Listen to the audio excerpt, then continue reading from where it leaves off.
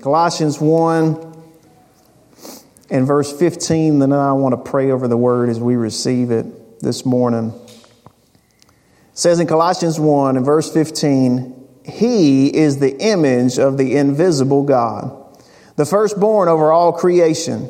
For everything was created by Him in heaven and on earth, the visible and the invisible, whether thrones or dominions or rulers or authorities. All things have been created through Him and for Him. He is before all things, and by Him all things hold together. He is also the head of the body, the church. He is the beginning, the firstborn from the dead, so that He might come to have first place in everything. For God was pleased to have all His fullness dwell in Him, and through Him to reconcile everything to Himself, whether things on earth or things in heaven, by making peace through His blood shed on the cross. Let's pray. Father, thank You. Thank You for Jesus. Thank You that as we open Your word this morning, it testifies of Him. I pray that You would open our eyes to the wonders of Your word, that You would incline our ear to what You would say, that You would unite our hearts in Your presence, and You would satisfy our souls as only You can. We thank You for Your goodness, Your grace, and Your mercy to be with us and working in us today. In Jesus' name, amen. So we are week 3 of Advent, right? Advent meaning the arrival of a notable person or thing. And we celebrate Christmas on December 25th, but Advent helps us the Sundays before that kind of lead our heart towards Him so that we can receive everything that He would have for us during this time. And last time I preached, like I said, last week we had Kids Sunday, but last time I preached, we asked some questions. Not complicated questions, but questions I think it's important for us to ask ourselves is, why do we celebrate Christmas?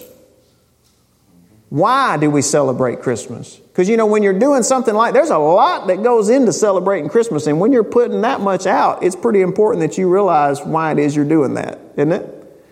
That much energy, that much attention, that much going on. It's important for us to remember why it is that we do that. Why do we celebrate Christmas? And then also on the backside of that, how can we best celebrate Christmas? And we said, the answer was Jesus came. That's why we celebrate Christmas. Jesus came, and we talked about why did He come? Why did Jesus come? And we read from 1 Timothy chapter 1 where Paul said, "This saying is trustworthy and deserving of full acceptance. Christ came into the world to save sinners." Christ came into the world to save sinners. And what did Paul say? And I'm the worst of them. And I'm the chief one. He said, Jesus, this saying is trustworthy and deserving of full acceptance. Christ came into the world to save sinners, and I'm the worst of them. And again, as we're observing these weeks before Christmas, Advent, we're preparing our hearts to receive the most from Him, the most that He has for us in this season, because it is a gift from God to us. Christ is a gift from God to us. We're going to talk about that this morning. But this time in our life, these moments in December every year are set aside so that we think on Him. This the fact that He came, that He would be the center of this season. Amen. And few scriptures outline Jesus' supremacy, His overall supremacy, that He would be first in everything, that He would be center in everything, as this little hymn in the book of Colossians. Yours may say, mine even has above it, it says it's the centrality of Christ. And most believe that this was something that would be sung in the early church, and Paul's recorded it here in the book of Colossians for us to read. That He would be the center. Think about that. That's another question. What's the center of my life? What is at my life's core? What is the most important thing about me? What is the most important thing about my life? And when we're reading this, it points to get far past it today, where in verse 15 it says, He, Jesus, is the image of the invisible God, the firstborn over all creation. He is the image of the invisible God. Now, does that mean that his physical attributes look like God? Have you ever noticed how preoccupied we are with what Jesus physically looked like? If you notice that, anybody ever watched one of those shows on the History Channel where they kind of lured you in? It was like, now new evidence. We believe we've got an accurate representation of what Jesus looked like. And you'll watch it for an hour and they'll have people coming on there and talking and they're like, well, he lived here and this was going on here and this kind of stuff happened here. And they'll drag it out for a whole hour just to show a picture at the end that somebody painted. And they're like, we think it could have been maybe like this. We don't know, but thanks for spending an hour with us. We appreciate it. We're preoccupied with what did he look like? You'll see him when they talk about the Shroud of Turin. If you don't know what that is, don't Google it. You'll go down a rabbit hole. But they're like, from that, we think we've got, this is what he looked, this is what the structure of his face looked like. This is what Jesus looked like. We're just so preoccupied with it. Well, what was his skin tone? How big was his nose? How long was his hair? How big was his beard? He might have, was it manicured? Was it rough? What did Jesus look like? And I'll give you the answer. And I won't take an hour to do it. I'll tell you right now, the answer. What did Jesus look like?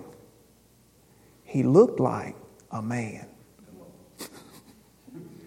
He looked like a man.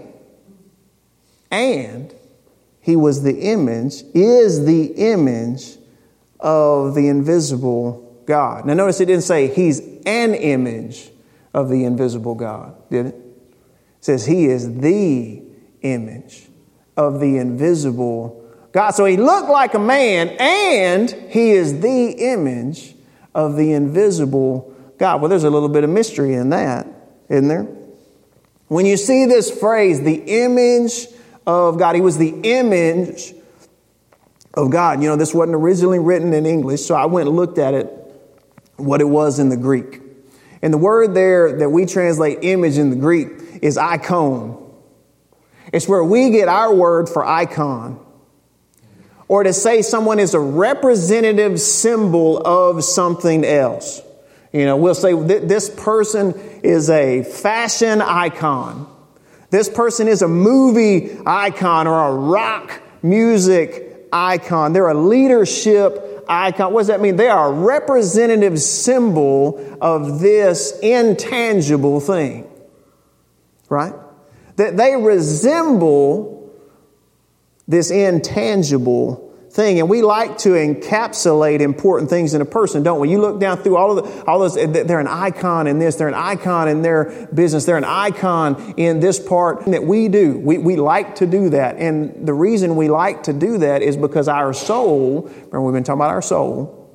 Before we got into Advent, we were talking about our soul. Our soul needs things, doesn't it? That's what we figured out. Our soul is a needy little thing. And one of the things our soul needs is glory. We need it. We want to see it.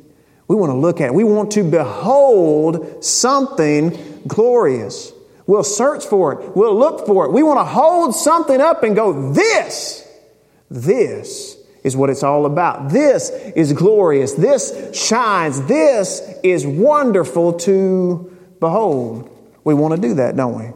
That's one of the things that we do. So when we're looking for icons in our life, what we're doing is we're looking for glory. Our soul is saying, show me something glorious. Show me something glorious, something that's going to bless my heart, something that's going to inspire my soul. Show me something glorious. One word that you can use for it is we're looking for an incarnation of glory. We want something that's like us, that's close to us, but also better than us, don't we? We want that because we know who we are. We know how we are. We want something that's like us, close to us, approachable, but also better than us. You look at all the stories that we have, all the fictional things that we read about or entertain ourselves with, they generally revolve around there's a great evil, there's an enemy that has to be overcome, and there's one who's like us, but a little bit better. There's one who's like us, but a little bit better, super strong, super smart. They've got this special ability. They're the chosen one, right? You see that all in our media and all in our entertainment. Why? Because we're looking for it. We're looking for it. We want to soak ourselves in stories about it, and people will sit there and watch it, even unbelievers, far from Christ, but they're entertaining themselves with stories like that. Why? Because it's our story, and it gives us hope. That somebody would be like us, approachable, almost like us, but better. Because we know that we're not good enough. And so we assign it to people, right? We have these icons, and we have these individuals in life that will assign that to, whether it's celebrities, or whatever else, that we go, well, surely they're like us, but better. They're approachable, but better. And one thing that we learn is that they're really not, right? They are like us, but they're really not better. We got Kelly and I last weekend, which doesn't feel like last weekend. This last week feels pretty long, doesn't it? Last weekend, we got to go to a comedy show in Little Rock. One of my favorite comedians, his name's Nate Bargatze. I'd heard him on one of the late night shows several years ago. I didn't know who he was. Like, this guy's really funny. He's got specials on Netflix. You could look it up. He's a clean comedian. He's a comedian who's a Christian, but he's not a cringy Christian comedian. You know what I'm talking about? Not quite like that. And so when I found out he was going to be in Little Rock, I was like, we've got to go to this. I think this will be really fun. And Kelly thought something has happened to my husband, that he wants to buy tickets and go out of town to something. But she wasn't going to argue. She was excited about it too. So anyway, we're going. And again, I was looking forward to it because he has a little podcast, him and his friends, and I'll listen to it. He's just really funny guy. And, she said, I think she said, what if you, when we're going to this, what if you get to meet Nate Bargatze? Because I was talking about like we're friends, even though we're not friends. He doesn't know who I am. She's like, what if you got to meet him? And I got to thinking about it. I was like, what if I did get to meet him? And I was reminded, this is just a dude. And I know that about him. He is just a regular guy. He's funny. He's worked really hard, to be where he is. He's built this business of comedy that he goes and that he does. But he's otherwise just a regular dude. And again, we sat and listened to him for over an hour. He talked for an hour and was hilarious. I mean, I laughed harder than I've laughed in a while. And also, after the fact, I realized that his craft and what he does is to work really hard to seem like he's not working. He's up there and he's talking for an hour, and it's hilarious the whole way through. And you get this perception that he just walked in off the street and started telling stories. Like he just walked in and started talking. But in fact, he's worked for probably hundreds of hours on the material that he was sharing that seems so casual. It's very specific, and he's worked on, maybe if I say this word instead of this word, or this name instead of this name, it'll be funnier. People laugh more when I say, Jimmy instead of Joey. It just sounds funnier when I say it. And so he's worked really, really hard to come across as casual, even though he's professional. But again, he is just a dude. He's just a dude like me and you. He's just been working hard. And he'll even talk about the weight that comes from expectation. I heard him talk about just the other day. He was like, before a show, him and some of his comedian friends are standing there, and they're not even getting ready yet. But some guy walks in, and he was like, "So y'all are the comedians for tonight?" And they were like, "Yeah, we're the ones doing the show tonight." He said, "Well, say something funny. Go ahead, let me hear some of it." And they're like, "I mean, that's not really. That doesn't quite work like that. Like when you're at the family thing and your mom or your dad goes, 'Hey, tell that joke you told the other day.'" I was like, when you lead it in like that, it doesn't really land the same, right? But they were like, if we just started talking right now, you would be like, these guys are bad. He's like, but he didn't understand why you couldn't just, well, you're funny. You're the funny guy. Just spit it out right now. Just go ahead right now. The expectation of that readiness and perfection all the time. And he talked about the weight of that and how he even feels like when he goes up on the stage of somewhere like Simmons Bank Arena in Little Rock, that he feels like an imposter. That he feels like, I can't believe all these people are here to see me. Something's wrong. Something's wrong. I shouldn't be the one to be here. And yet other people, we set them up as icons in these areas. And we don't realize that we're going to crush them under the weight of that. Right? And that's why you see celebrities that aren't grounded in faith, that aren't rooted in the right thing, that don't have Jesus at the center. It starts to slowly but surely crush them and tear their lives apart. And we talked about that. That's the problem with idolatry. We want to see glory, so we take something that's good. Again, he's good at what he does. There's musicians that are good at what they do, actors that are good at what they do, whatever the case may be. We take something that's good and then we ask it to be great. We ask it to be ultimate, and we ask it to be all the time. We ask it to be something for us that only God can be for us, and every time we do that, we break it and it breaks us. Because we're hanging ourselves on a hook that can't hold us up. And we're crushing them under the weight of it. Don't ask the people in your life to be more than what they can be. They can be an awesome relationship for you and a terrible God that will break your heart. So we see that with icons. And Paul speaks into this. He speaks into this and says, Jesus is the image. Jesus is the icon. It's Him. He's the one that you're looking for. He's the center. He's the image of the invisible God. He's the one. He's the one that can hold you up. The Apostle John would speak about the Savior in the same way in John chapter 1 when he said, "The Word became flesh and dwelt among us, and we observed His glory." We saw His glory, the glory as the one and only Son from the Father, full of grace and truth. Full of grace and truth. Who's full of grace and truth? Only Jesus. Only Jesus. And he said also about Him, this just plays so well together. The Apostle John said, "No one has ever seen God." Paul said He's invisible. "No one has ever seen God. The one and only Son, who is Himself God and is at the Father's side, has revealed Him to us." He said, nobody's seen God, but we've seen the Son, and the Son has revealed the Father to us. We saw His glory. He's the image of the invisible God. Again, He looked like a man, and He revealed the glory of God the Father. Full of grace and truth. Full of grace and truth.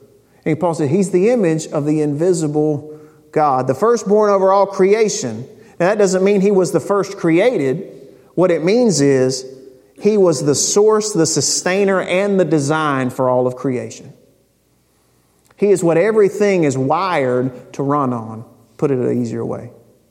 He made it, and it was made for Him. We'll get into that a little bit next week. But what a gift. We talk about Christmas and gifts and presents. What a gift Christ Jesus is. The gift above all gifts. When we talk, again, full of grace and truth.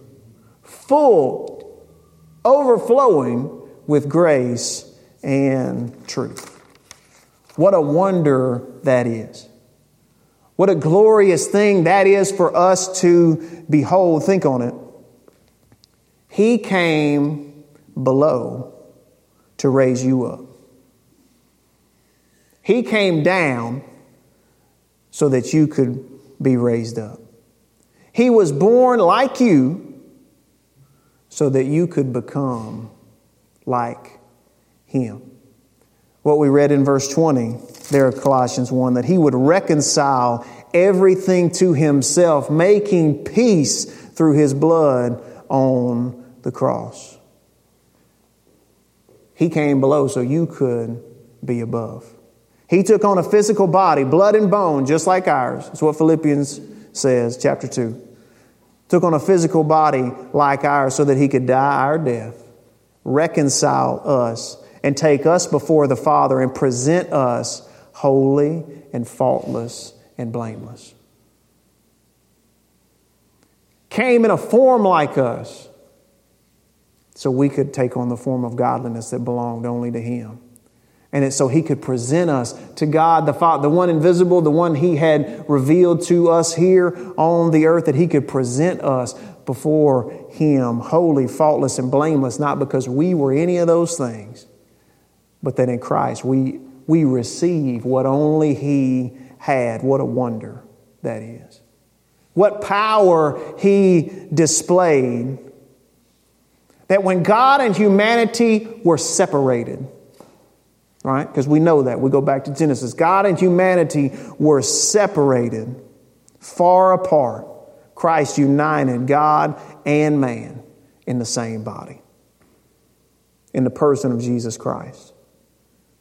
The created flesh and blood and the uncreated firstborn over all creation, He joined them together. When God and man were far apart, He brought them close. First in His own body. In His own body, and then through His body, all who would come. All who would come when we were separated, falling short of God's glory. Remember, that's what we want, is glory.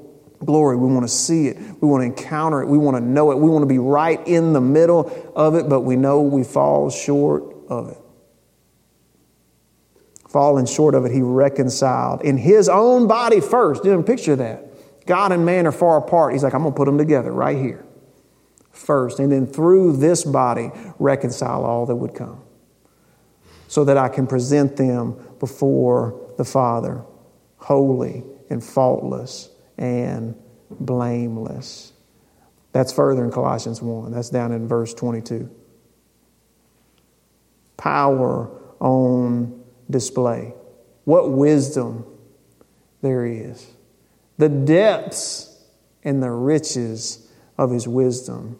And that when we were helpless, think about it, not strong enough to get home, not smart enough to devise a way. We couldn't figure it out. We had a desire for perfection. We didn't have the ability to bring it about. God incarnate came to save you, Scripture says, to the uttermost. As far as you can be saved, He came to save us. As a man, He came to die our death, my death, your death. And as the Son of God, He was the only one able to overcome it.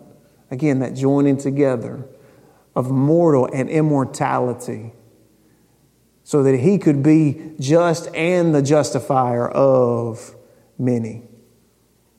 What is it that we're most afraid of? Death, right? Some people say public speaking. I still argue with that. What are you most afraid of? Public speaking. Did you know death was on the table? Oh, well then death. I'm afraid of death, right? What are we most afraid of is death. And what did He go down into? The absolute bottom of death and hell and the grave. The absolute bottom of it. As far as you can go down into it, He went. What we're most afraid of, what we know has our number, He went down to the very bottom of it and came back victorious. He went down to the very bottom of it and came back resurrected to tell us, hey, what y'all were most scared of? I defeated that. That's over. It's not the same for you as it used to be. Don't be afraid of that. Come live with me. Come be with me, for where I am, you may be. Also, He went down to the very bottom of what we were afraid of what we knew had our number, what we could not and wanted to escape and couldn't. He went down to the very bottom of it and came back for us, God and man, together in Jesus Christ. And Paul doesn't want us to miss this. He's calling our attention to it in Colossians. And part of this, he was wanting them to not get away from Christ and who He is and what He did. He'll tell them later, he's like, it's not legalism, it's Christ. It's not licentiousness or just being able to do what you want to. It's Christ. It's not empty philosophy. It's Christ. And he started off holding Him up high so they could see Him. He said, look at Him. Look at who He is. Look at what He's done. Who else is like Him? He's the center of everything. He's the image of the invisible God. He is the icon. He's the icon, representative of all that God is. What wonder, what power, what wisdom on display. This King, this great and glorious King, all these beautiful things that He said about Him, that He existed before, that He created everything, that He holds everything together, that He's ruler over all. This one, that one, came to us clothed in weakness. For us. He put on weakness so that we could in Him find strength. He put on the poverty of humanity so that we in Him could have the riches of all the ages. We could have the glory that's only found in Him. He came to visit us, to visit creation in the likeness of the same. He came to us. He came like us. Again, that's why when you see this in the stories, when you see the stories of that seem like incarnate, it's somebody who's like us, but they're better. They're like us, but they're the chosen one. They're like us, but they got special abilities. They're like us, but they've got the ability that we don't have to overcome what we can't overcome. It's the same story we keep telling over and over and over again because it's stuck in our soul because He's the one that created all of it. He came to visit creation in the likeness of the same so that He could demonstrate the Father's image, the Father's glory, love, and grace, truth, full of it, full of truth to us, so that we could say with Paul, we've seen Him. We've seen God. We've been with God. He came as Emmanuel, God with us. He came to be with us and make a way for us to be with Him forever. And He came so close. So close. He didn't come and keep Himself far away. He didn't come and go up to the top of the mountain. He came as the baby in the manger, wrapped in swaddling clothes. And the first ones who showed up were who? The shepherds. No reputation. Smelled really bad. They've been out there with the sheep. Like not people that were even trustworthy. Most of the time, if you go back and look and read about it, they weren't like, oh, the shepherds are here. Everybody mind your P's and Q's. It was like, the shepherds are here and get their kids out of the way. Right? It just was. But that's who He went to first. I want to go to the ones that are outside the city. I want to go to the ones that feel like they're outcasts. I want to go to the ones that don't feel like they're good enough. I'll get to the other ones in a minute. They're coming too. But I want to go to the ones who feel like nobody's coming for them. I want to go to the ones who are just as hungry for that glory but feel like they're further away from it. He came and He came close. He came close to us, close to me and close to you. He's the image of the invisible God. And that's why we celebrate Christmas. This is what we celebrate at Christmas, that He came. God incarnate, the one we were looking for, the one we needed, the one we didn't deserve, but He came anyway. He came and He came close. It's what we celebrate and it's what we look forward to. Because He came the first time, when He comes again, we'll be with Him forever. I love to quote it in Thessalonians. God chose to save us through Jesus Christ and not to pour out His anger on us. Amen. So that whether we are alive or dead when He returns, we can live with Him forever. What did we deserve? The anger. That's what we were due, was His anger. Why? Our sin. Our sin that had separated us from Him. It's worthy of God's wrath. But He chose not to pour out His anger on us, but to instead save us in Jesus Christ. So that whether I'm living or dead, when He ties the bow on this whole thing, I'll be with Him forever.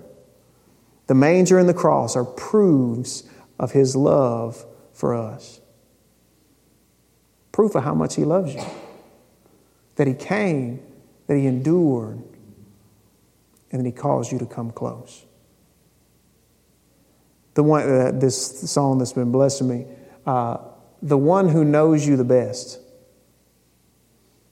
loves you the most. The one who knows you the best, knows all the reasons that you don't even tell other people, knows all the things that you keep quiet. He knows all of them. And yet He loves you more than anybody else ever has, ever will, ever can. The one who knows you best loves you the most. One of the phrases I picked up from Overcomers, I forget exactly who was sharing, so I don't want to misquote them. They said, I'm so glad He doesn't see me the way I see me. I'm so glad He doesn't talk about me the way I talk about me. I'm so glad that He speaks a better word over me. Because what does He see? He sees the image. Because while Jesus is the image of the invisible God, what does Scripture say that we are being transformed into the image of? Yeah. The one that we are beholding, that we behold as in a mirror, the glory of the Lord. And we're being transformed into that same image by the power of the Holy Spirit, into the image of the Son. He came as the image. And we are being, He sees us as it right now, but we're seeing it play out over our life and over our growth and over our maturity. People pick at me the way I say that. Oh, they're making fun of me at my own house last night. Yeah, so regular people, I promise. My family makes fun of me. We're growing into the same image. By what we're doing well? No. By the power of the Holy Spirit. By the power of the Holy Spirit. He knows we want to see something glorious, and He came to show it to us. He came to show it to us. And again, where's He at now? Where's He at right now? Where's that image right now? Look at verse 18. He, Christ, is also the head of the body, the church. He's the head of the body, the church. When we look on Him, we start to look more like Him. We start to look more like Him. Scripture says we carry around this wonderful, amazing, glorious thing in a cheap container. Think about the most expensive present you could ever imagine put in a little like Dollar Tree gift bag. That's you. That's you. That's me. Just the cheapest little gift bag it can be. That's you and me. Holding the glory of the Lord. Said we carry around His death and burial and resurrection. We carry it around in us, in these earthen vessels. We're breakable, but He's not. We're carrying around this beautiful, glorious gift on the inside of us. That same light, that same life, and that same love is in us through Him, again, in the power of the Spirit, so that we can shine that same light for others. That's why Scripture says they'll see your good works and do what? Glorify you? They'll see your good works and glorify your Father in heaven, because they'll recognize His glory. They'll recognize His light. Why? Because they were made to look at it. Not made to, like forced to. Created to run on that. Can you imagine breathing air for the first time and going, this is what I was made to run on. This is what I was made to run on. That's our life in Christ. He is the image of the invisible God, the firstborn over all creation. He is the icon. What a wonder, what power, what wisdom. He came close. God with us. Emmanuel. Amen. Why do we celebrate Christmas? It's a little bit easier now, right? Because of Him. My gosh, because of Him. He didn't have to come, and He did. He could have punished us and poured out anger on us. We deserved it. We deserved it. But He didn't. He was full of grace and truth and chose to save us so that whatever happens with us, we can be with Him forever. Amen. Let's pray. Father, thank You. Thank you for being the answer to our question. Thank you for being okay with us asking them. And I thank you that you answer them rightly. Lord, you made us to see glory, to look for it, to search for it. Forgive us for the times when we tried to put it on somebody else, somebody or something lesser than you. And God, we got the scars and the wounds to prove it.